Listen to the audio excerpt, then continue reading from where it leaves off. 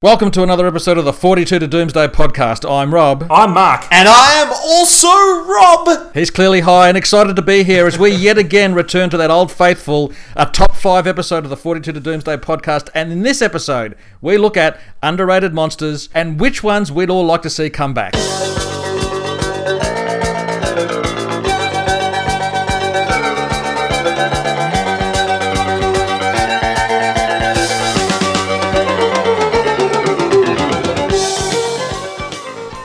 Said at the top of the show, we'd like to welcome back a fandom friend, Rob Lloyd. How are you, sir? Pleasure to be back, guys. How you doing, Rob? Yeah, I'm well, thanks, Rob. I noted, and all my fans will have noted that I wasn't on the last episode of the 42 to Doomsday podcast, but Mark managed to somehow carry the episode without me, so congratulations, Mark. It was a joint effort with young Richard, so yeah, we've been very happy with the tweets and reactions we had from that this morning. And you were saying it was going to be too niche, Mark. Two middle-aged men talking about 1980s 8-bit computer games is clearly not niche enough. Try and be an oasis in the sea of other white middle-class nerds talking about 8-bit computer games.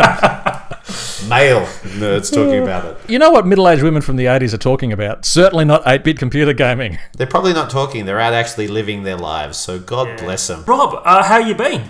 I have been very, very busy, and I wouldn't have it any other way. So I've just come back from Adelaide Fringe, where I did my improv puppet show, The Mighty Little Puppet Show, over there. And I'm currently in the middle of doing Comedy Festival, where I've done about 5 shows, which is insane. And I'm just about to head off on my next big international tour. I'll be out of the country for about 4 months, and I leave next Friday. I'm taking Humi back to America, and I'm taking it to Canada for the first time, and then I'll be returning to the Edinburgh Fringe Festival to present it again. I'll be doing 4 months of Humi all around North America and back to the UK, which is pretty exciting. I have a quick question, Rob. I've been to your show, and it is wonderful, and people should get out, and obviously we'll give the links later in the show.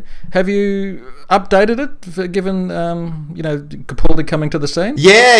There's been little additions here and there to include Mr. Capaldi and a certain non-canon doctor, in the word of Mark here. My closing number is a big dance piece, which is like a tribute to all the fallen doctors. So that's been gradually evolving as the show has evolved over the last couple of years. But the big thing I have to do is cut a lot of it, because in Canada and America, all shows have to be under 60 minutes, and Humi goes for an hour and 10. So I've got to do a lot of trimming and no fluffing around. So I've got to do a lot of editing and also keep in all the more modern references to the new series. Like there's a little bit of a Capaldi reference and all that type of stuff. So it's a show that can evolve and does evolve, and that's why it's been able to last. I've been doing this show 6 years now and it's still going, because it can evolve and it does change, much like the show it's based on. In doing the adjustments, have you been agonising over what to keep and what to leave out? It's the typical comedy or actor wanker view of, so these jokes are all my babies, I can't lose any of them, how can I cut them? And you just have to be severe. You've got to get to the point of the show and get to it quickly, and so you don't get into trouble with the other festivals, so they actually invite you back. So it has been agonizing, and I've got to do a serious cut over it next week after Comedy Festival finishes before I leave. I don't know whether you know this, but we currently have a Series 10 embargo. I am aware that you guys have put this embargo on, which is very, very fascinating for me to hear. I've never been a part of this embargo. This is like the Seinfeld episode, The Contest, where one of us is going to have to break. I'm Kramer. I am breaking. I'm out. You're out. I'm slamming my hand down. You'll be going home having a very pleasant sleep tonight, where Rob and I will be tossing and turning more than normal. Doctor Who fandom at the moment does feel kind of like how it was in the 80s, where there was a lot of anger, a lot of tension, that famous awkward television debate when you had Pip and Jane Baker, John Nathan Turner, and a panel of Doctor Who nerds sitting there under the studio lights, sweating profusely, and a young Chris Chibnall was there as well, and where you had all these Doctor Who fans just bagging out these current people who adored the show and just wanted to put on the best thing possible. I've got that sense right now with Doctor Who. There's the mainstream audiences are turning away because they feel excluded, and the fans who are left behind are a mixture of modern fans and classic fans, and they're kind of ripping themselves apart in this weird type of post-apocalyptic Thunderdome type negativity zone. So it was good to see the pilot come out where there was nothing but joy, nothing but hope, to try and just, because we Doctor Who fans like a bit of a whinge, like a bit of a groan, like a bit of a complain. So it's good to see, that trying to be balanced out with a bit of positivity. So my hopes are high, and we need a lot of hope and positivity at the moment, because the impulse to go straight for the negative, straight for the hurt, straight for the complain is a bit high at the moment with Who. When you're saying the words complain, do you mind not looking at me? It's just very hard to look away with those fetching headphones you're wearing right now. They really offset your eyes. I'll tweet those later.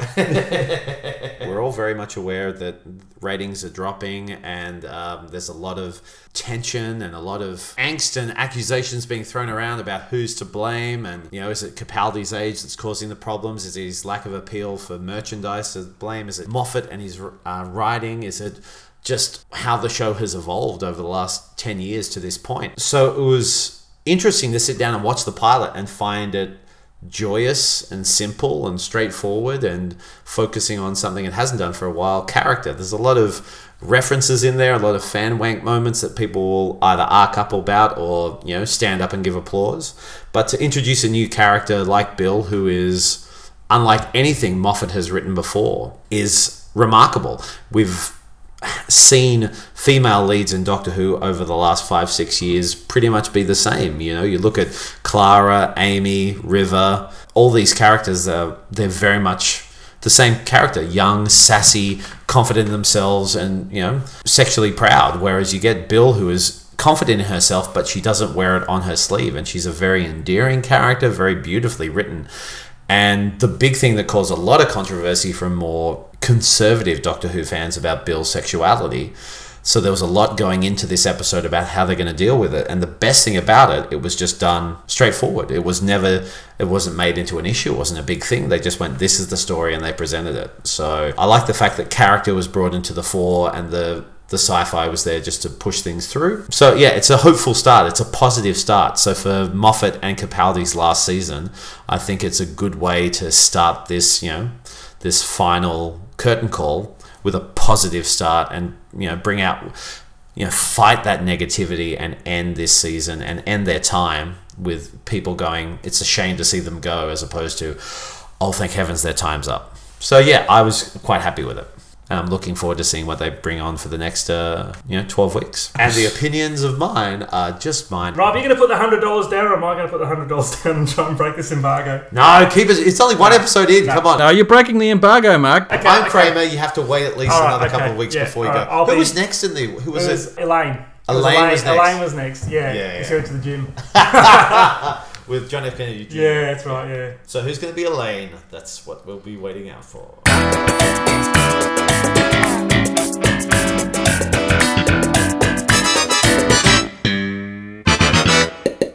Tonight's topic was actually suggested by one of our 3 listeners, Carrie, way back in 2015. Wow. My Rob, can you believe we've actually been going for that long? In fact, even longer? It's August 2014, isn't it, that we started? No, 2013 we started. 2013?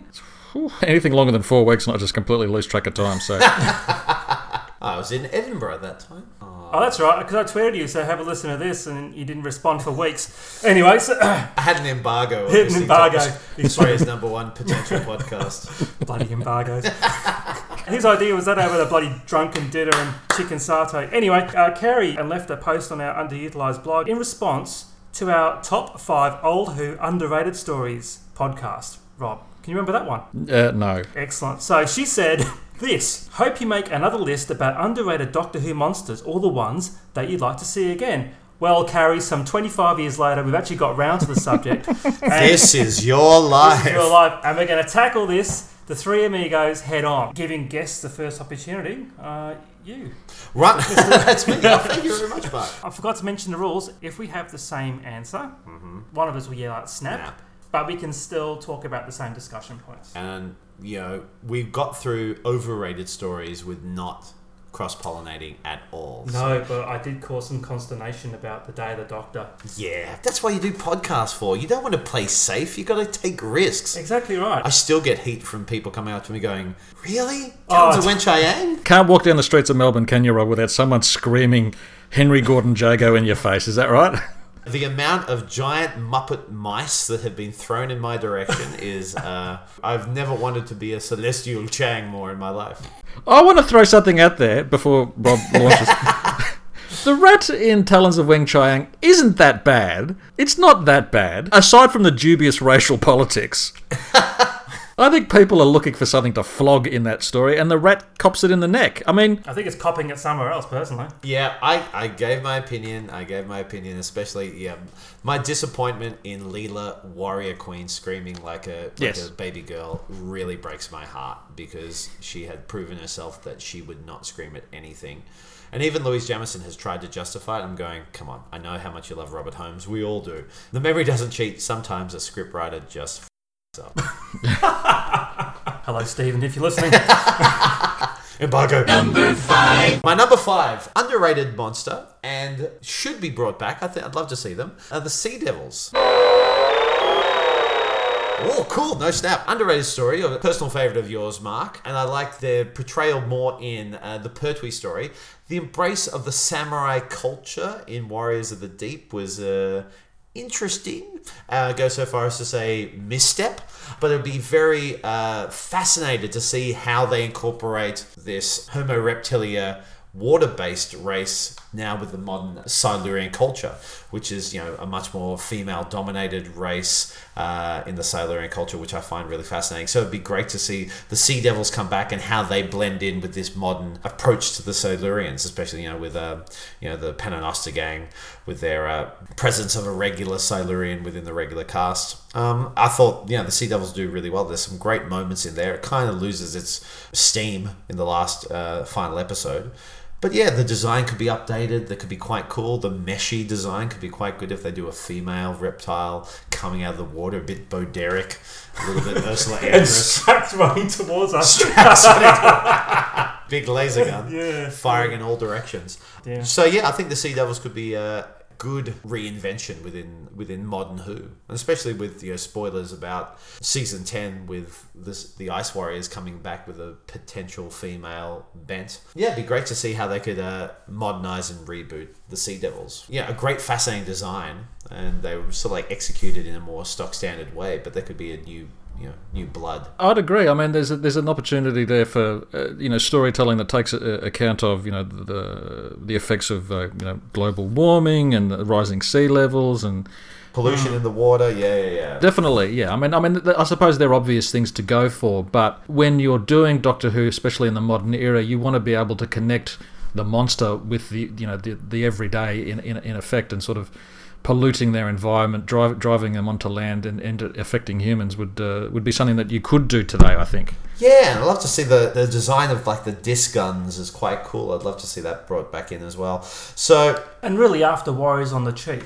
you want some sort of redemption for them, don't you? Really, because let's be honest, the last sort of images you have are the heads sort of tilting at 90-degree angles. To quote, the Fifth Doctor himself, there should have been a better way. Couldn't have said it better myself. So, Rob, what is your number 5? Plant-based creatures have a noble lineage in Doctor Who, from the Varga plants on Kemble to the awesome might of the crinoid blotting England's green and pleasant land. Plants have been used to wonderful effect. Now, mention the Vervoids, and people shuffle their feet and begin to look uncomfortable. Now, it is true that men in suits have never looked so transgressive or, in fact, point of fact, suggestive as the Vervoids, but we do overlook their potential at our peril. Now, I know that the Trial of a Time Lord has virtually no love out there in the community, and that's fine, fair enough. But of the 4 stories, I think that Terra is probably the best of an indifferent bunch, I would hazard to say. And while the Vervoids are basically men in suits, from my perspective anyway, the design work on them, and unfortunately the face just looks a bit wrong. But anyway, as humans, we interact with each other, warm-blooded creatures. We have, mammals as friends and companions and whatever, dogs and cats and blah, blah, blah. And we enjoy sort of walking along the fringes of nature on the weekend and whatever. But I mean, you go into the heart of nature and it's a wild and dangerous place to be. You could have the Vervoids sort of exemplifying that. I mean, better designed and better, depicted on screen. And again, as I mentioned before with the Sea Devils, I mean, these days we are transfixed with the environmental problems that face our planet. And the Vervoids, in a way, could be that personification of, Gaia, the Earth striking back at humanity's depredations against her. So, done right, possibly, I think the Vervoids, even with their slightly disturbing faces, could be effectively rendered today. Speechless. Wow. We're talking underrated here, and aside from their problematic design, the idea that they would use humans to form a compost heap. The concept of a single, seed of Vervoid were to land on the Earth and it would decimate, completely wipe out, is a frightening concept, and that decision, number 6 had to have of, do I wipe out one culture to save another, is a fascinating high-stakes sci-fi element that you can incorporate all these modern-day environmental issues with, and also, species and extinction and issues of, Darwinism at an extreme. Yes. They can be redesigned, because they weren't as highly regarded. I mean, we've kept the design of the Zygons and the Ice Warriors, but they've moved on from that Ice Warrior format, so in Cold War we had the Ice Warriors uniform actually open up and the Ice Warrior inside sort of like slithered out for a little bit. So it could be interesting to see how they could evolve the design to make it less suggestive, appealing to certain teenage boys who don't have access to Playboy or Penthouse or the internet. It's the 1980s again. I had Samantha Fox in the back of my door. I bet you did. I bet you'd want her at the back of your door as well. Touch me. Concept is amazing, and the execution was, problematic. Just like the poor old Fendal, the Fendal as well. You're there going, this is an amazing idea, and then you see the Fendal finally show up. You go, that's just looking like a massive penis with tentacles coming out of it. Not as bad as Creature from the Pit, though. Not as bad as Creature from the Pit. Because that is a giant. That is a giant green dick, penis. Let's be honest. A design improvement to the Vervoids not include a piercing of any kind.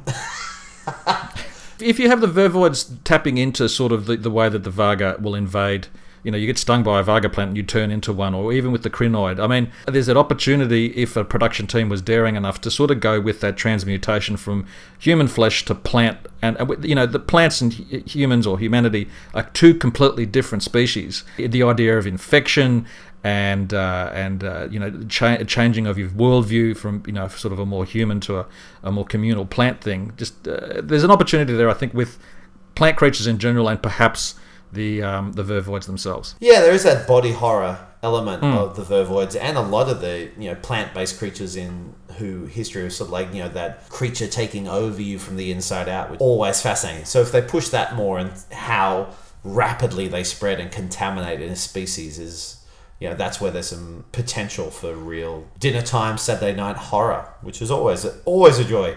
Eating your steak and salad while watching vagina plants take over the world. He said it. I feel like watching the Kardashians, wouldn't it, really?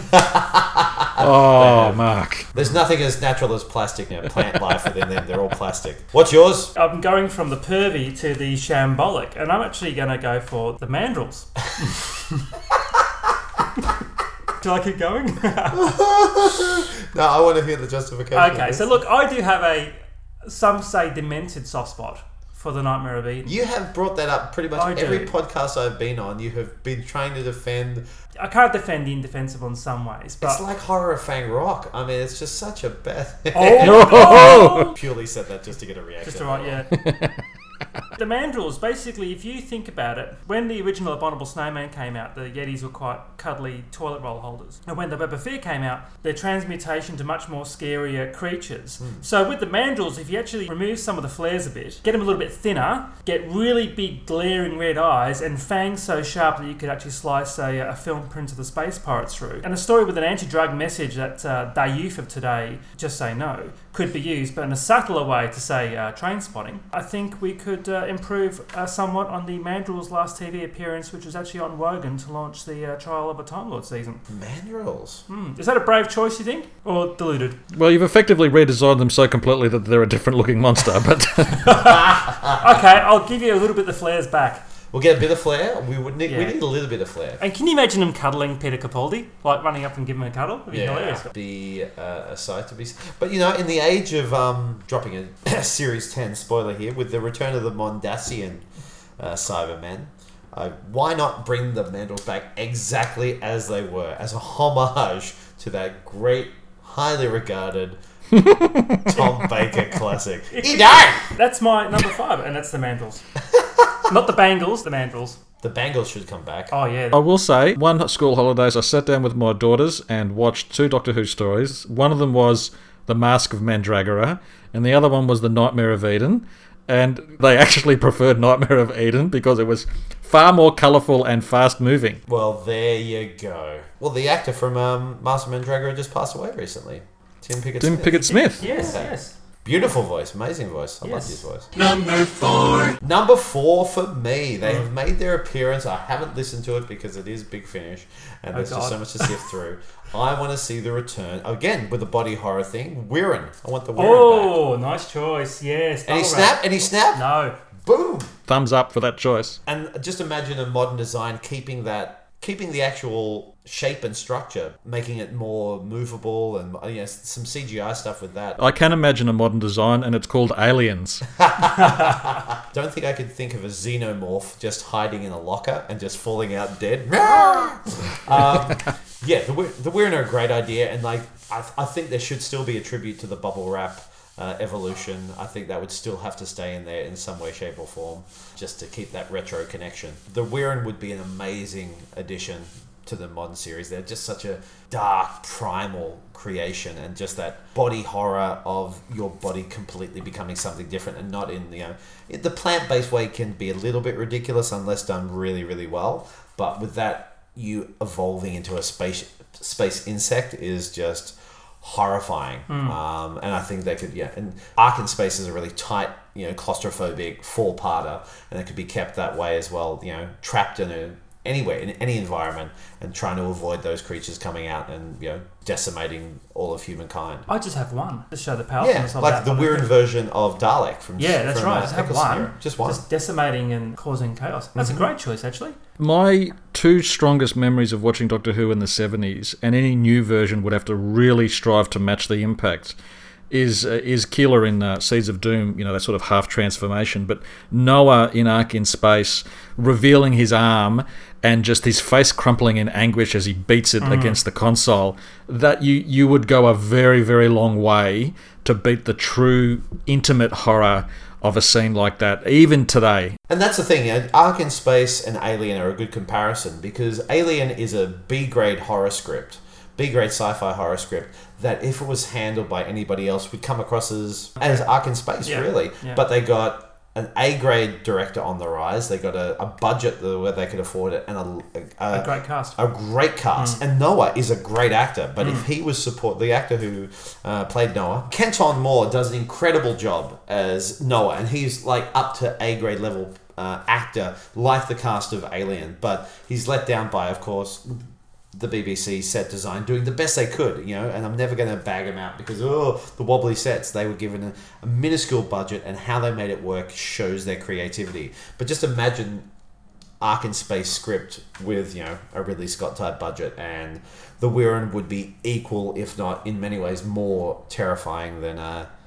xenomorphs from Alien, because the xenomorphs, when they're in their full form, they just rip you apart or get you with a second head. But those early stages of the face hugger taking you from inside is very much like the lava inside the larvae inside all those humans back in Ark in Space. So that's always been a great monster that could come back in proper form as opposed to Big Finish audio. My Rob, what is your number 4? Well, my number 4 is Kronos the Chronivore. Now, You thought our computer games podcast was niche. Oh my This gosh. is niche. Which version of Kronos do you want, though? Do you want the helmet and wings, or do you want the cheeky, gold, sparkly... I'll get to that in a moment. So, Doctor Who would occasionally depict alien beings whose abilities and powers transcend that of normal monsters and approach the standing of a god. The White and Black Guardians and Fenric come to mind. While the depictions of beings like this was mostly spot on, aside from a clearly hemorrhoidal ranting old man with a rattled, stuffed raven affixed to his head, Kronos the Chronivore was very much a missed opportunity. Of course, any actor stuck in a body stocking with feathers glued to it, zipping around the studio, flapping his arms, hardly exudes authority. But the idea behind the Chronivores is a sound one that a careful production team today might like to harness. Now, the modern series, if nothing else, is grandiose. I mean, it's always going for the end of the universe here and the end of the universe there. And a creature of time like, the Chronivores would be something that, you could tap into and I think depict pretty well. And the whole idea of, Doctor Who is ostensibly a show about time travel, and there's very little, time travel that actually goes on. So a creature of time, a creature that eats time, a creature that moves through time, you wouldn't necessarily have that front and center, but you could have its worshippers, I suppose, and well depicted. I think you could just about get away with something like that today. That would have been done really well on Father's Day. Instead of having the Reapers, you could have had giant chickens come back. Look, RTD was very, very loath to bring anything back in that first series, apart from the Cybermen heads. Interesting choice. Do you watch The Flash at all? I do. Yeah. Time Wraiths? Yeah. So it's a very similar concept. Well, Moffat's done quite a bit of time travel stuff, whereas Russell T just used it as a means to an end, much like how most of the classic era was done. Whereas Moffat went, let's see how we can play with time. So it seems a bit of a no-brainer that he would incorporate those Time Wraiths element as from the dark past, or like a myth or something like that. But yeah, they've never really brought it back. But when you get into omnipotent creatures and creatures that are seen as gods, that's dangerous ground to go on, because like with X-Men, Last Stand proves this, when you've got Dark Phoenix comes, who's so powerful she can destroy the world, but you can't have her use her power until right at the very end. So she's standing around for an hour and a half, and when she starts to use it, she can't obviously use it because she's going to destroy the world, so she has to be killed. So anytime you bring in omnipotent creatures, you can't really see them use the extent of their power, because the show will be over like that. So it's always, how can we hedge our bets? How can we stretch it out? So finding that way of focusing or harnessing what those Chronivores can actually do, as opposed to focusing on this godlike status they have, that's what I'm more interested in. The devouring of time, the eating of anomalies or issues that shouldn't have happened is quite fascinating within Who, and the Doctor running away from those could be quite interesting. The only thing close to that concept from Moffat would be the Weeping Angels, where they feed on the energy of a potential life. But not with any sort of chicken wing action. Really, probably what they're missing. Let's be honest. What's your number 4, Mark? My number 4 is the Ogrons. Stephen Moffat missed a trick the other night when he brought back the disco robots. He could have had the Ogrons fighting alongside the Daleks in that war. The Daleks used the Ogrons to get into those hard-to-reach places. But the characterizations from the 70s, i.e. these slow and dim-witted, would definitely need an updating these days. And the new series could say they've evolved into something else. Well, they did devolve the Macra. They were highly intelligent crabs, and then they became unintelligent, just beasts. So the Ogrons could evolve. And they could run normally, and they could talk normally. So when they say things like no complications fluently and with confidence, the fear of being edited out of any special edition DVDs would be removed. I do enjoy, though, we have found the enemy. And then the other guy goes, no complications. It's all good. Choice, bro. Relax, guys. Exactly. Good. And they cut it out the special edition. I was in the cinema with Dan Hall, and I stood up and said, what have you done? That's the best line, anyway. Your thoughts on the Ogrons, chaps? What was the thinking behind introducing the Ogrons? Was it just to give sort of Dalek allies who could speak? Well, the Ogrons were brought in because originally Day of the Daleks wasn't actually a Dalek story. That's right. But then some complications, or no complications, they sorted it all out, and they said, well, it's the start of our 3rd season, let's start it off with a bang and let's bring the Daleks back. And so Louis Mark then it was just some alien race that they invented. They said, no, let's bring in the Daleks. And that's why in many ways it's like a really good Dalek story, because it doesn't fall to all the Terry Nation traps of what he just usually do in all these other stories. But yeah, the Ogrons were a side effect of that, and so they were meant to be the henchmen of the Daleks, which they never really used before. They would never associate themselves with anything less inferior than themselves. but they were brought in because of sort of like an after effect or the leftovers of that original story.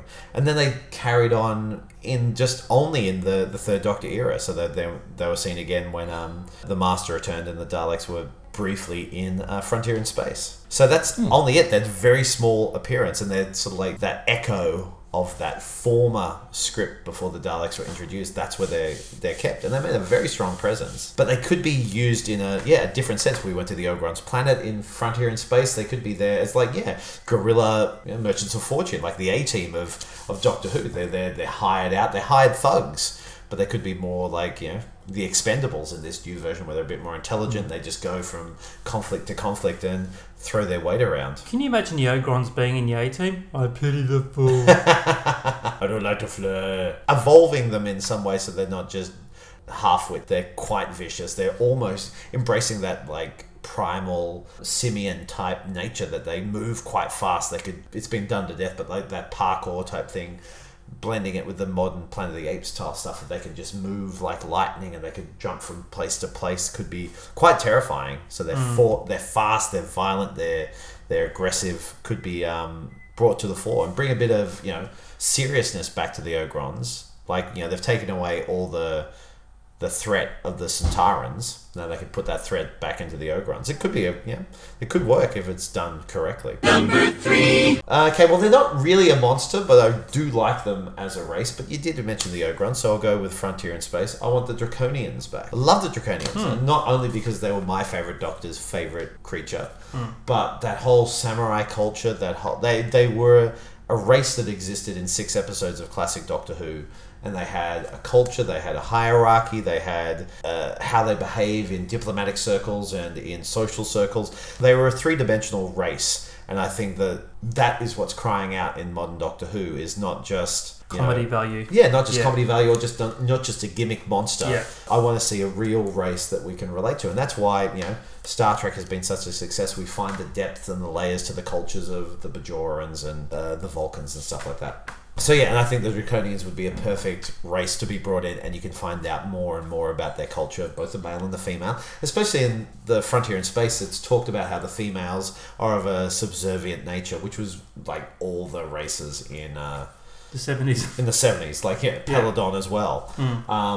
So it would be great to see that evolution, to see how, the women fought against that, the females of their culture fought against that. The samurai nature of it as well is very cool. So I'd be very happy to see the Draconians back. My life at your command is still one of my favourite mottos to speak out. And with the hand flourish as well at the same time. The hand flourish, my life at your command, I think that'd be beautiful to bring back. Diplomatic monsters.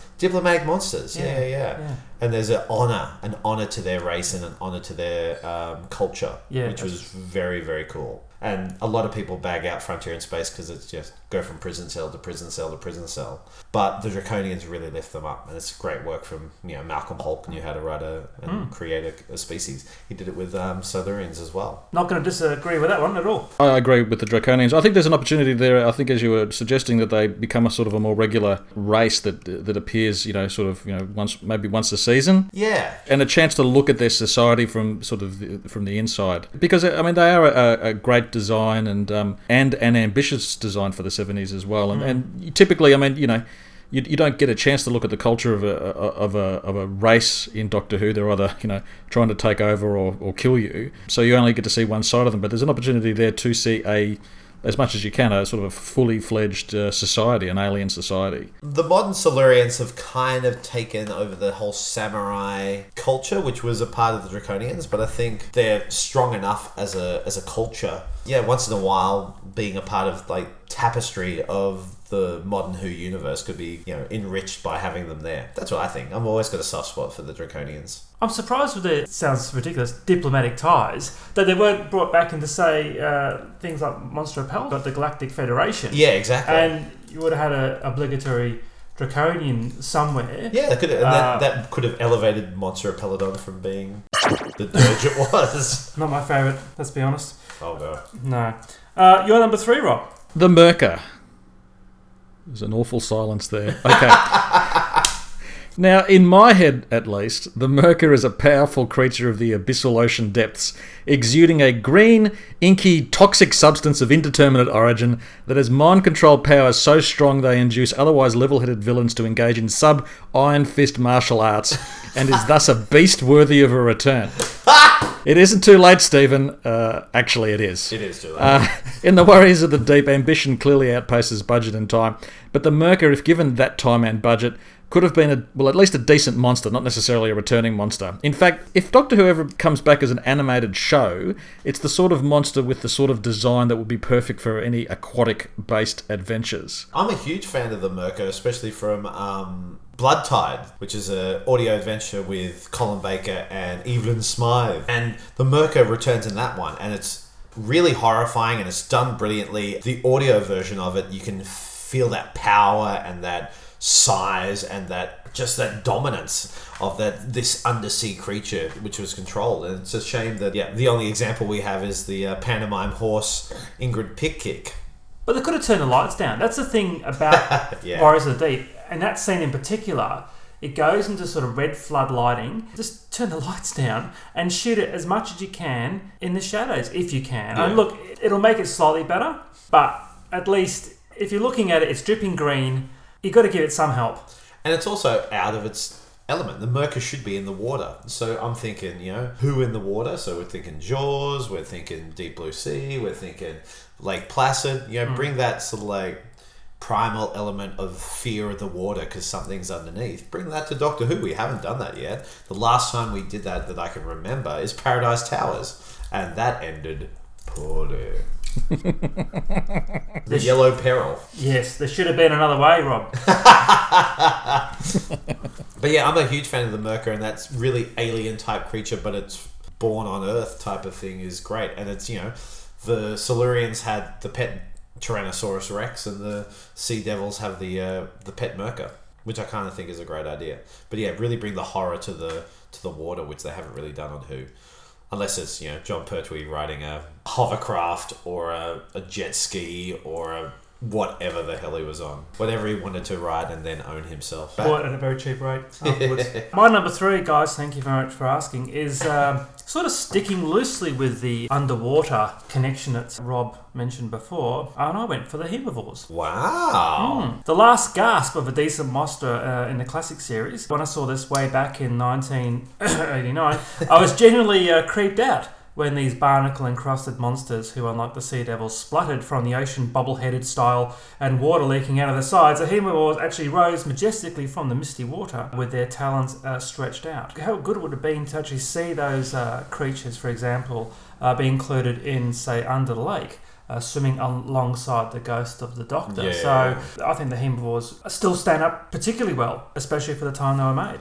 What I like about the Herbivores is the different stages of evolution. So you've got like the girls who have just been infected, so they've got that whole vampiric type of look. And then you've got more of the settlers who have got a little bit of barnacles, and then you've got the fully evolved monstrous ones with got barnacles all over them, and you see their fangs come out and protrude just when they're about to bite Ace. So I love that evolution. So it's not just they all look the same. No. That's complicated for the poor old hard workers at the costume and makeup department, but to see all those different types and each one's an individual in some way, shape or form was really fascinating to see that they didn't just all look the same, which we kind of get a bit of, like all the scarecrows in Family of Blood all look the same for some reason. All the Jadoon look the same, but there's only one, the lead Jadoon, that you can see, and the other ones have just got their helmets on, just like the Centaurans. So to see this gradual evolution of all the different types of infection of the Herbivore was really beautiful to watch in Fenric, and would be great to see that back. My Rob? I can only agree. I will say, actually, no, I've had a chance to think. The idea of the Herbivores are, I suppose, creatures from far future of Earth, which is, grotesquely polluted, and they're the sort of the evolution at that point to survive that. Again, it speaks to sort of what we're facing, or what we've been, what humanity is sort of dealing with at the moment in terms of climate change again, and the idea of polluting our environment. So if you want something that will resonate with a modern audience, then the Herbivores could do so quite well. Sticking with the Herbivores, the ancient one. Forget that. We can forget the ancient one. Retcon him out. Yeah. Kind of looks like SpongeBob SquarePants. Just painted Patrick? blue. Yeah, those hemovores and sort of like how society has, just decayed, and that's how their bodies have evolved. Is fascinating concept. Good choice, Mark. No worries. Number 2. They go for a modern creature that hasn't been brought back. That, Yep. really effective, really powerful, and really one of the most inventive monsters of the modern era. The Boneless. I want the Boneless back from Flatline. Oh, yes. Yeah, the graffiti creatures. Yes. There's a lot of potential for the Boneless to come back, and there's even been suggestions from Richard Watts, who's a big Doctor Who fan from 3RRR, of imagine going to the Boneless world. Imagine a whole 2D story of the Doctor and his companion trapped in the 2D world and trying to get back into the 3D world. Could be a fascinating concept of how it works, and bringing a new element to Who and how to use the camera and how to use the environment. The deaths within Flatline were just remarkably creative and terrifying, like being sucked into the ground or becoming a part of the graffiti of a wall, and just the tilt of the angle sees that you've been. Just really fascinating stuff. I think, just those images of the graffiti creatures moving around was just fascinating to see and beautiful to watch, and I'd love to see them come back. A really interesting creation, where they come from, maybe exploring their origins a little bit, but you don't want to go to the extreme of bringing them back too much so that they lose their potential, like with the Weeping Angels. Great choice. Great story too. Yeah, amazing story. Still holds up. The Boneless are actually a frightening creature, aren't they? So yeah, I agree. I mean, I can't say anything against what Rob's argued for there. It is a very good monster. Yeah. But with Moffat leaving, I doubt very much whether we'll see it again. So, echoing the Draconians from earlier in the podcast, my choice would be the Slitheen. The Slitheen. Here are a species of monsters that achieved unusually for Doctor Who, but echoing the Draconians, as I said, a measure of individuality for each creature within the Slitheen family. They're underrated for all the obvious reasons. I mean, there's the dodgy CGI and the chase scenes that doesn't help. But of course the farting does get in the way, sadly. But the idea of a criminal family, not really intent on... I mean, they're intent on stealing and theft and a criminal escapade, as opposed to a sort of conquest and crash, is an interesting one. And given the circumstances with a rapacious elite dominating the world, is something that you could, again, go for another modern depiction. So, look... I didn't like the depiction of the Slitheen. I can't even pronounce the word for some reason. Slitheen. Just think Ian Levine. You can say the Raxacorical I can say Raxacorical. So the Slitheen didn't come with a lot of claws when they first were shown, but as with any monster in Doctor Who, if you have a bit of a rethink and a rejig and listen to that feedback, you can come back with it for a second bite and do pretty well, I think. Well, they did do well. Like, they brought it back for Boomtown. But yes, but she's largely in a human form, though, isn't she? And I kind of like that, and that's what Who does well. The alien within, the body possession is great. That's why Pyramids of Mars is great, because you've got Bernard Asher doing an amazing job being possessed, as opposed to trying to create it in suit form. And they have appeared again in Sarah Jane Adventures. So yeah, the Slitheen like you said, I like that. Those small-time criminals. They're not looking for world domination. They're not looking for universal domination. They're just using a planet as a hustle to get what they need, and they don't care how they destroy their world in the process. They're just trying to get what they need. Is a great concept. That small time approach to alien scamming is quite fascinating, and gets you away from the normal monster trying to kill all of humanity. Are they Doctor Who's Ferengi? Yeah, in some ways. Yeah. They're all about the dollar. They're all about the getting ahead, and that the whole family, that you had the family of blood, and they were sort of like that more evocative evil family association, whereas the Slitheen were more like the Cray brothers. The Cray brothers, the Green Street hooligans type of thing. The street level misfits, which I kind of like. I like that concept, and that could be explored more in human form or in full get up. Could they have done Time Heist? Yeah. It's Hustle, isn't it? Hustle in space. Very much so. Very much so. So my number 2, is actually the Vashnadarada. Yeah, excellent choice. It was a very genuinely creepy monster who lives in the darkness and casts shadows even when they enter light. Where Moffat has diluted and, let's be honest, milked the Angels completely drive originality with each subsequent appearance. All they need really is another dark type of story, so potentially something like Hyde, for example, where they could have had that threat, the Vashnarada and the girl in the temporal, whatever she was. But surprisingly enough, they've actually been brought back many times in the comics.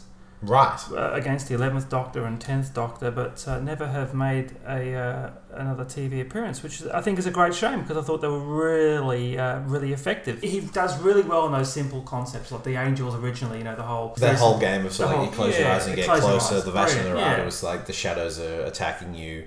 With Listen, it was the threat under your bed. That's right. And Breathe, it was about, how long can you hold your breath for? All those basic fears. Just to push back on that slightly, I think those sort of ideas are so simple that if you did bring those sort of monsters back again and again, there's not enough really to hang on them, and you would rapidly run out of interesting scenarios to put them in. I mean, with the Vashnarada, you're basically going to have a scenario where the lights are off again and again and again for them to have any utility. And while they are, look, I don't deny what Mark's saying, that they are very creepy, and the whole flesh eating thing is just very disgusting. It sort of loses its impact, if you go again and again and again with them. The whole less is more approach would work though, in terms you don't bring him back every year like Moffat's done with the Angels. You'd bring him back sparingly. So I would say maybe once every 3 years. I understand what you're saying about it's basically one note in terms of a potential storytelling, but I think just to give the Angels a rest, do something else. You see a variation of the Vashnarada in Class, the spin-off. I'm sorry to bring up, deeply sorry, but there's the Shadowkin in that, and they're the lead bad guys in Class, and they're just diluted version of Vashnarada, and they're used far too much, too excessive, and they add too much to it, and it takes away from that original concept that the shadows can kill. That's a good yardstick to go, let's not do that with the Vashnarada. Let's keep it simple, keep it basic, and Less is fine. more. Yeah, less is more. Less is more. So you've actually given me another reason not to watch it. All you need to do is listen to a Nerd Out podcast where we review every episode, cross-promoting my own podcast here, where we reviewed every episode, and I've never been more scathing of a TV show ever. One of the worst written characters in Doctor Who history is in that show. A character called Ram. Was he the guy who lost his leg? Yeah. Oh, Ram the man. Ram is absolutely horrible. He's either angry or upset, or he does not have any range of characters. He is a horribly written character. As recommended by Rob Lloyd, go and watch Class.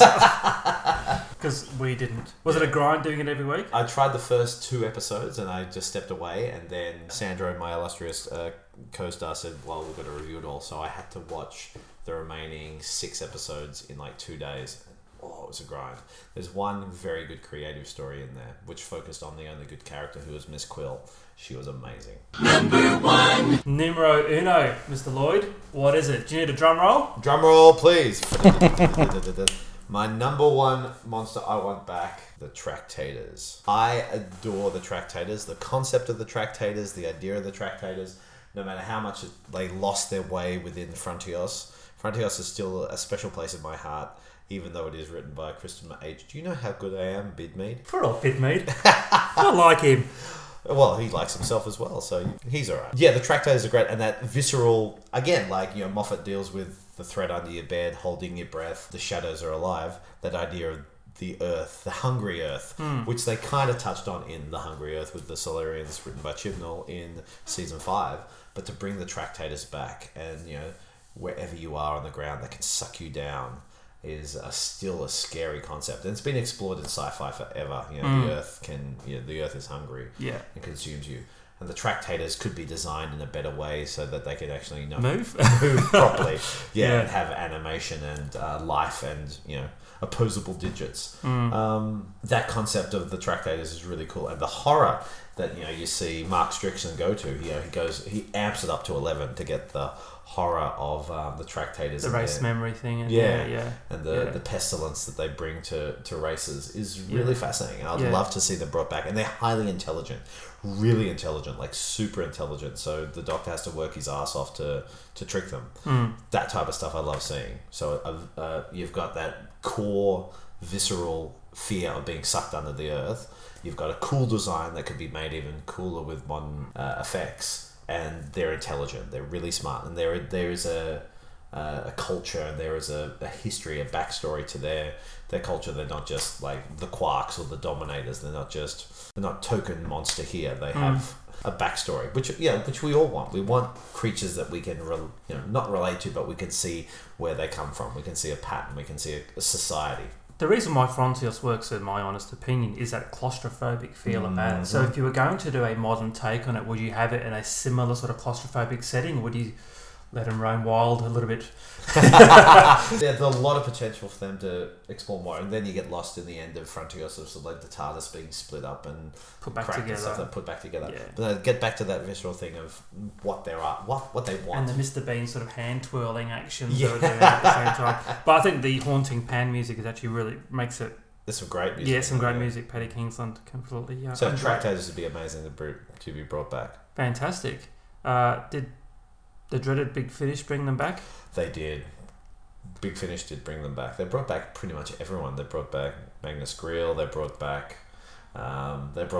Hand of Fear. They brought back Morbius. They brought back pretty much everything. Did they bring back the War Machines? Damn, they should bring back the War Machines.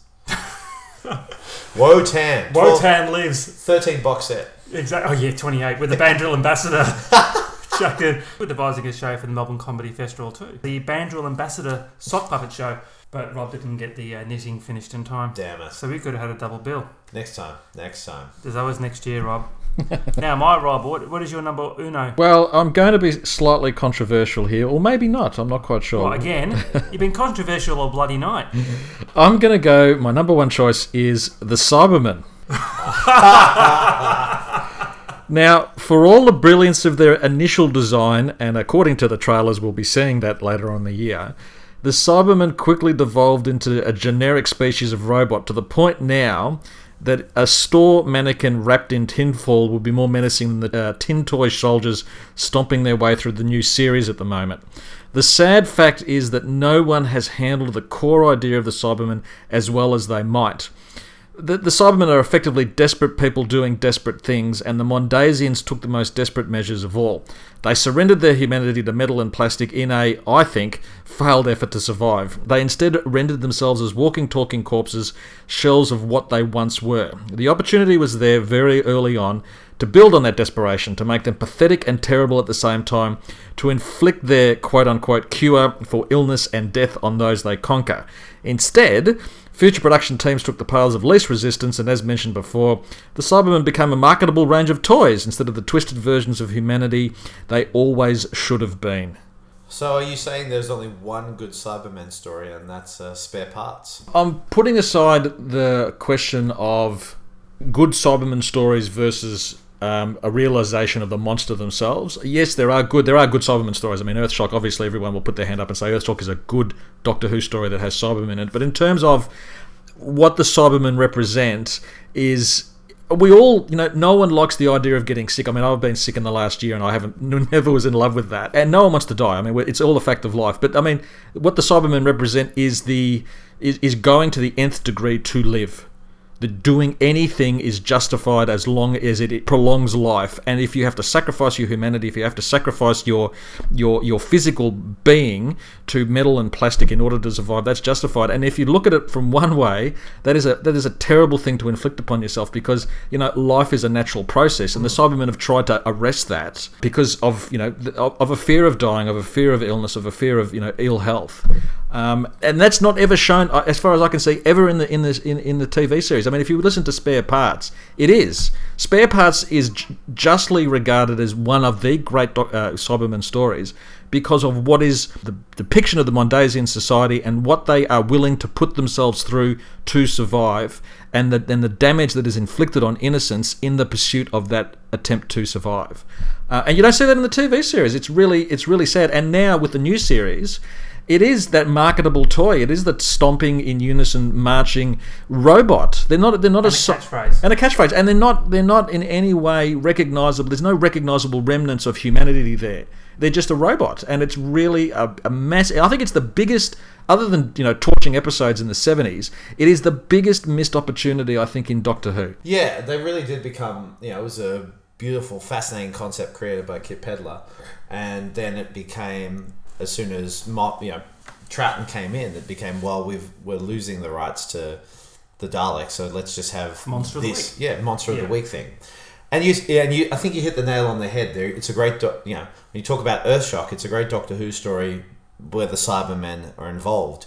There isn't a great televised Cybermen story, which is purely because the Cybermen are there to be explored. They're just there in the background and all that type of stuff. They did a botched job in Age of Steel and the Rise of the Cybermen, where they took elements of spare parts, all the really horrifying parts, and Russell T went, well, let's incorporate that into my story and try and gain some extra emotion. And it didn't work. And it didn't work at all because that story was connected with parallel universes and Jackie Tyler and all that type of stuff. And so if they got back to that core story of spare parts, is like you said, whether it, they've convinced themselves or they've been brainwashed, because there's a lot of that in Spare Parts, how the society is made to believe this is good for them, which is really horrifying, that these people they lose their ability to think for themselves. They lose their free will because they've been indoctrinated into believing whatever the government, the company gets them to do. And that's far more fascinating than any Tony Stark flying Cybermen in the modern series. Won't mention the Iron Patriot, will we? No. No, I mean, look, I rag on Big Finish a lot, to be honest. But Spare Parts is absolutely a fantastic listen. Unfortunately, as I said, the new series is completely balls it up. It's that one moment, it's that beautiful Goldilocks moment where Mark Platt gets everything right. His concept, his ideas, his grasp of human characters just is perfection. And any other form of Mark Platt story, he gets too caught up with other things. But Spare Parts is the perfect Mark Platt story, and for me, it is my favourite Cybermen story. But I think with the new series, though, because it's pitched at the family audience, will they really go down the full body horror, like the psychology of them wanting to convert mass people? If it's done in the proper way, it's done quite tokenistic and quite sensationalized. It was done with the end of season 2, with it's all about the CGI slicing and dicing, as opposed to let's deal with the reality of you losing your humanity, like Rob said. And when they tried to do it in Torchwood, in Cyberwoman, it's one of the most ridiculously embarrassing stories to see, because it's not come from a place of truth. It's all just about crying, and it's about high emotion, as opposed to, it's quite a quiet story, Spare Parts. It's about quaint little people, quaint little worlds, and how this sci-fi concept affects everyday people. And it's to take a risk to do that in a television sci-fi show, which is about wanting to push the visuals and the look, as opposed to let's deal with this from a thought and a heart point of view. It'll take a braver man than Moffat to do. Eric Saywood, Attack of the Cybermen, 4 guys is lined up in a box with various printer ribbon cables sticking out of them, really doesn't invoke the horror of a body transformation, does it really? No. I mean, the Doctor at the end of Attack of the Cybermen, obviously, he knows the horror of what's going on. Trying to find that balance of a really horrifying concept, and quite a grown-up concept in a market that is for families on a Saturday afternoon. To find that balance is... It's a bit of a slog. It's a bit of a slog, and no one's done it successfully. No. It's easier to make them, a catchphrase and release, this is our new version, this is Cybermen 2.0. These ones move in slow motion when they're actually moving very fast. Yeah. That's easier to sell than let's deal with humanity being stripped bare. I'm not breaking the embargo here, with the Mondasian Cybermen or / original Cybermen coming back, that potentially they might do something, they might get it right. But I think it's more the image of the original Cybermen being used as opposed to actually being used properly. Yeah. I think it's just more, we're going to bring the old ones back to please. We've all been burnt before, so we know what to prepare ourselves for with the new series. Exactly. So. It's not the kitchen sink approach, it's the Olympic-sized swimming pool. Anyway, it's Moffat's final hurrah. It's like we look at this season, I'm looking at it with more hope, but there is that potential for it to turn into like Russell T's favourite season, where he threw in the best bits and didn't really do any more extra work. He said, why should I work harder when I can just throw in what I've done well? Mark, what's your number one? My number one is the Waston Warrior Robot. Hey! So the opus that is the 5 Doctors has many great things going for it. But the Waston Warrior Robot is certainly one of the cherries that top this celebratory cake. It leaps around like Freddie Mercury circa 1977, and also wears a similar style jumpsuit. It fires metal rods directly from its arms, which is an obvious improvement on the Auton design. as the robot can start decapitating Cybermen very quickly without the potential mechanical failure of the hand not dropping down Auton style. Even the great man, your Pert, looked concerned when encountering these killing machines. And if the Cybermen hadn't turned up, both him and Sarah Jane could have ended up skewered.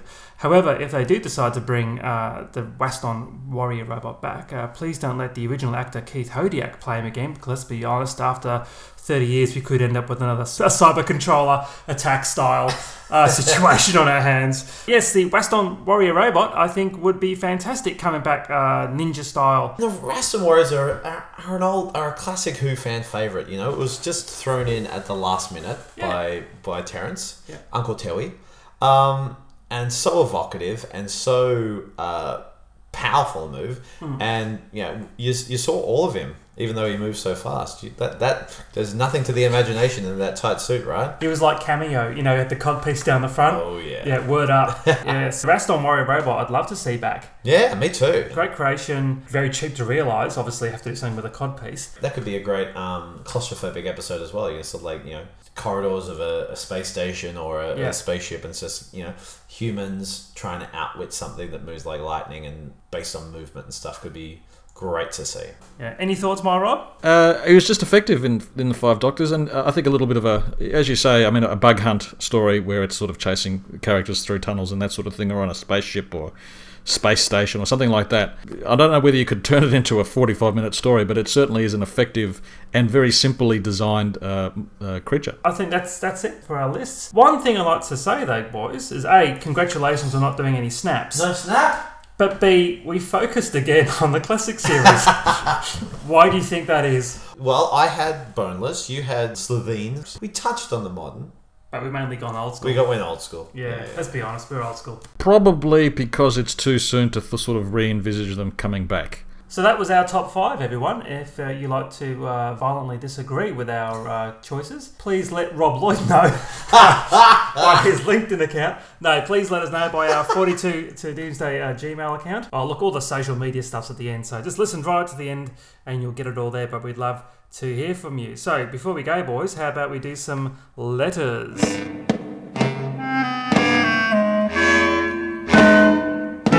You've got mail. In our last Drag from the Archives episode, which is highly regarded, thank you for all those tweets and comments, we asked our listeners, or those listeners who attended the Ultimate Adventure Play, to send us their thoughts and praise Naimon. Some of them did. So I believe this is from Facebook, is that right, Mark? This is from our underutilised Stalkbook page, yes. So Miles Northcote from Somewhere in Time and Space wrote, I went to both Pertwee and Seabaker versions of the Ultimate Adventure and thoroughly enjoyed both. I'd met John when he was filming an episode of Wurzel Gummidge in my hometown years earlier, but he was unable to sign anything at the time as he had his Twig figures in. So this was the time I finally got his autograph. That's just a strange image, isn't it? Colin was great too, but the thing I remember most about that evening was after the performance finished, there was a second three-hander play directed by David Banks, who played a psychiatrist treating a husband and wife, who were two of the other members of the cast. Or Pip and Jane Baker. David didn't say anything during the performance, but just looked at the other two in turn as they offloaded their issues. It wasn't the greatest play, but it was done to about 10 of us in a room upstairs in the theatre, and it felt amazing to be so up close with a Doctor Who regular whilst he was acting. We chatted quite a bit before and afterwards, and he was really friendly. That was my first time in a more intimate get-together with a Doctor Who star, and it left me wanting more. I've been to several conventions, which have all been great, but it feels much more personal when it gets closer to being a one-to-one meeting, and for a few minutes that's what I got with David Banks that day. All thanks to the Ultimate Adventure. Excellent! Oh, well done. Well done, well done. I believe Mark responded by asking, the big question is, which performance did Miles prefer? And as I turn the print out here, you can tell I'm getting older, I've got to print things out. Miles said, I honestly can't remember. The Pertwee one was amazing because it was watching the great man being the Doctor 15 years after he regenerated, whereas the Colin one was amazing because he'd been the Doctor so recently, and as the play was written by Terrence Dicks, it was written for a softer characterisation of the Doctor. It could have done without the songs, but they weren't that bad, and it was just great to watch the gentleman concerned being our hero in character, in costume, in front of me. So that's Miles' thoughts. Thank you very much, Miles. Well done, Miles. Now, the next letter we have, it's actually from my long-lost pen friend, Pete. Oh. Or Pirate Pete, as I call him. Rob, if you'd like to read out the first little bit, please. Thanks to Transglobal VHS Piracy, hi Mark, and the Arvo Show, I have learnt that Doctor Who could be as cool as Hammer, if only it tried. Its future looked bleak, but in the latest 25th season, the spoon-playing wanker who replaced my beloved Colin Baker was finally showing signs he might become a half-decent Doctor himself, if given a few more years. The TV show I loved was crawling out of its cringe-tastic Heidi-Who panto period. Then suddenly, speaking of panto, the ultimate adventure popped up. Doctor Who on stage, with songs and romance and a comedy space monkey sidekick called Zorg. Oh boy. The play toured the length and breadth of Great Britain for 6 months through the summer, with the keys to its 3D-ish laser TARDIS passed from John Pertwee to Colin Baker at the halfway point. I was lucky enough to see both its 3rd and 6th Doctor edition, and coolness be damned, I enjoyed them both. Sadly, I didn't catch David Banks' fabled one-off understudy performance as the sicky Doctor, perhaps, when Pertwee was off with a runny nose, or the runs, or something. I've a cyber hunch he was ham-tastic, but perhaps we'll never know. I'm here to compare the leads, but a quick shout out first to a very accurate recreation of the Evil of Dark Emperor, and the 3D-ish spinning TARDIS seen its flight on an overhead screen surrounded by lasers. But I hated the songs. Everyone hated the songs. It said the producers dreamt of Kylie being cast. But jumping to Jehoshaphat, why did anyone think a badly ventilated theatre half filled with Who geeks was the place for several lengthy romantic jazz ballads? The script was something about a peace conference. Mrs. Thatcher was in it and went to the French Revolution. There was also a space nightclub with a singing Vervoid and a Dalekanian bomb that was finally defused at the play's climax by being dunked in a pot of tea. Ooh, spoilers. Anyway, so how did Ultimate 3 and Ultimate 6 compare? Well... As he passes over the iPad to me, I'm actually just trying to get the image of a singing Vervoid out of my head. So, Rob, I think your dream just came true, mate. I think the Vervoids are back. Happily, they've never gone away, Mark, so... What would they be singing?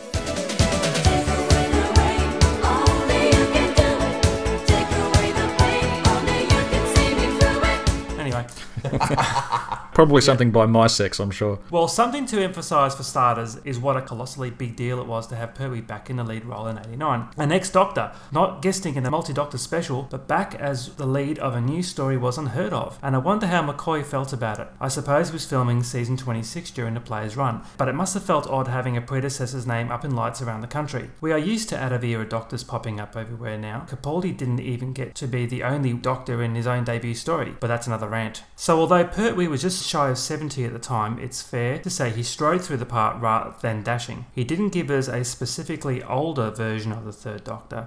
It was very much Pertwee as usual, played comfortably and with relish, as if he'd never been gone. A little more bouffant and a little more like the elder statesman. But if the cape fits, wear it, you might say. He missed that one night due to illness, but I don't think Pertwee seemed frail or tired generally, at least not when I saw him fairly early in the run. He was clearly loving being the showman again. The script had a few Third Doctor specific flourishes, such as neutron flows. There was a rather genteel sword fight, and the only way to hypnotise somebody was with a Venetian lullaby, of course. So when Colin Baker took over, hang on, Colin, my bombshell sacking Baker came back to Doctor Who.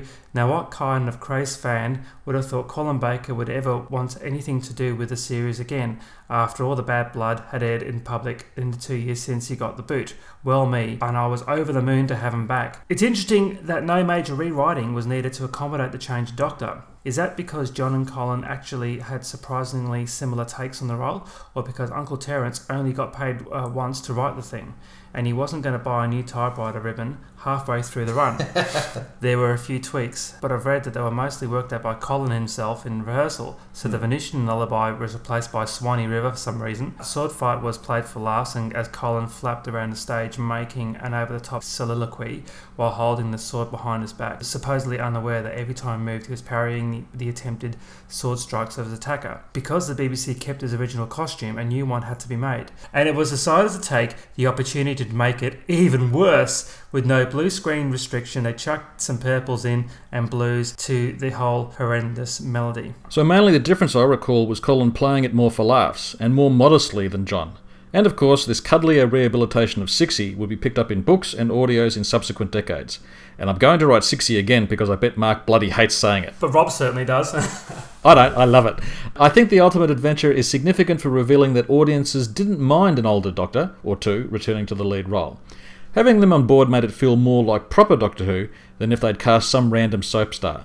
Yet it remains easy to resolve debates about whether the play is canon with a reasoned response of course it fucking isn't. Perhaps it wasn't Terrence's greatest script, but it provided the most memorable dicks to grace the stage until the all-male Swan Lake many years later. There's some champagne comedy there, I can tell you right now. Thank you, Pete. Thank you for that unprompted email that I kept pestering him about. Would we like to see The Ultimate Adventure out here? Of course we would have. Oh yeah. Hell yeah. Listening to the Big Finish one, when they did Ultimate Adventure, they did Seven Keys to Doomsday, and they did Curse of the Daleks. Yeah, Curse of the Daleks is okay. I actually like Curse of the Daleks. It'd be great to see that back on stage. Yeah, it's very dated, and it's sexual politics is a lot to be desired. Ultimate Adventure is just ridiculously fun. Just to see that, I just go. As a kid, I would have effing loved it. But Seven Keys to Doomsday is a bit of a interesting one. But yeah, Ultimate Adventure is just so ridiculous. It's a little bit Time of the Rani, a little bit Delta and the Bannerman. Maybe they should have actually not bothered doing the Symphonic Spectacular and actually just did a run of The Ultimate Adventure and get Colin in for 1 week or Sylvester in for 1 week. You know what I mean? Peter Davison would have been knocking over all of them. Since they go, excuse me, any of these people actually related to David Tennant now? So get back. Are they related? Apparently they were in some way, shape, or form. Who would have thought? Did you know that, Rob? I'd heard a whisper. I'd heard just a very gentle whisper. A gentle whisper. So my friends, Ali Ford and Richard, Ali particularly, she was one of the scientists who we had on the Science of Doctor Who tour. She actually saw The Ultimate Adventure. Did she? And you know which one she saw? David Banks. She saw really? She saw the one-off David Banks performance. I said, she said, I saw The Ultimate Adventure. I said, who'd you see? Did you see Colin or did you see John? And she went, no, I saw another guy. And I went, could you describe what he was in? He said, he was in like a tan shirt, and he was in a t-shirt, and he had tan pants, and he had the one. You saw the one-off David Banks Ultimate Adventure. Went, yeah, he was pretty good. He was very tall. And she saw history. Nerd history. Can you contact her and ask her, can she send us an email? We are going to go for the trifecta, Rob. We're going to go for the big one. That's why you guys are Australia's #1 Doctor Who podcast. We are the Ultimate Adventure podcast.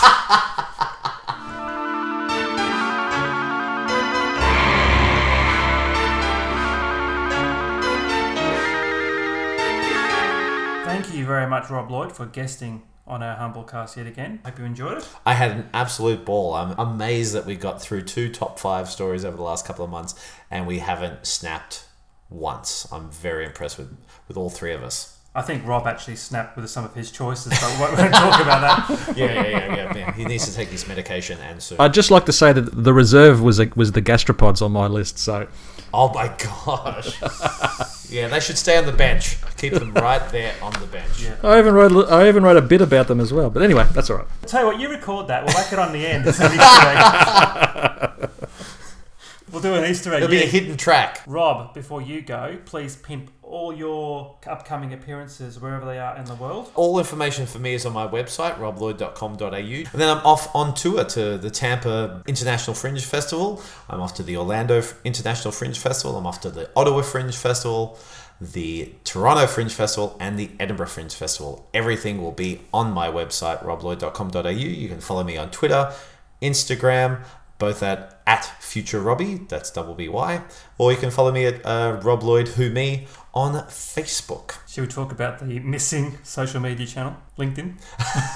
I've realised I'm going overseas and I've had to clear space on my mobile phone, so I have actually deleted temporarily LinkedIn so I can get Uber, so I can actually travel around America. You can't endorse Rob for the moment. You can't endorse me. I'm terribly sorry to hear that. So good luck over there. Godspeed. Hope Thank it's a safe you. trip over there. Go and see the show, especially Canadian listeners. Crack open the Patreon account, guys, and get out and have a look at it because it is a great show. Thank you. It's funny, it's heartwarming, and fairly reasonably priced. Fairly reasonably priced. Unlike the BBC effort. So, Godspeed, and thank you again for coming on our podcast tonight. Absolute pleasure. It's a joy. Thank you, Rob, and thank you, Mark, for having me on. Thank you, Rob. Our pleasure. I've been Mark. I've been Rob. And I have most definitely been Rob as well. Keep punching! You've just listened to another episode of 42 to Doomsday, the podcast that loves talking about Doctor Who. We'd love to hear from our listeners. Please drop us a line at 42todoomsday@gmail.com. We can be reached at facebook.com/42 to Doomsday. If brevity is your game, we can be found on Twitter at 42 to Doomsday. Please check out our blog, 42todoomsday.wordpress.com, where Mark and I occasionally have something interesting to say. Aside from iTunes, you can listen to us via Stitcher and Player FM. If you enjoyed listening to us, leave a review on iTunes. As always, thank you for listening. Have a great week. We'll speak with you again soon.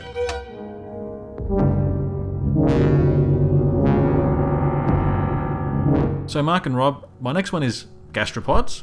Look, stay with me. Here is a Doctor Who creature hated in its own time, laughed at, held up for ridicule, and generally regarded as a stiff-armed abomination that looked more like a latex-covered toilet roll than a slug that thought, bugger me, I can actually stand up and control the minds of the weaklings around me, and hell, why don't I also try to conquer the galaxy while I'm at it? Instead, we fans should actually fear this underrated monster far, far more. More than the incompetence of JNT, more than the indifference of Sayward, more than the acidic hatred of fandom, the gastropods are directly responsible for the death of Doctor Who as a serious mainstream television product. I am Mestor. Hear me roar.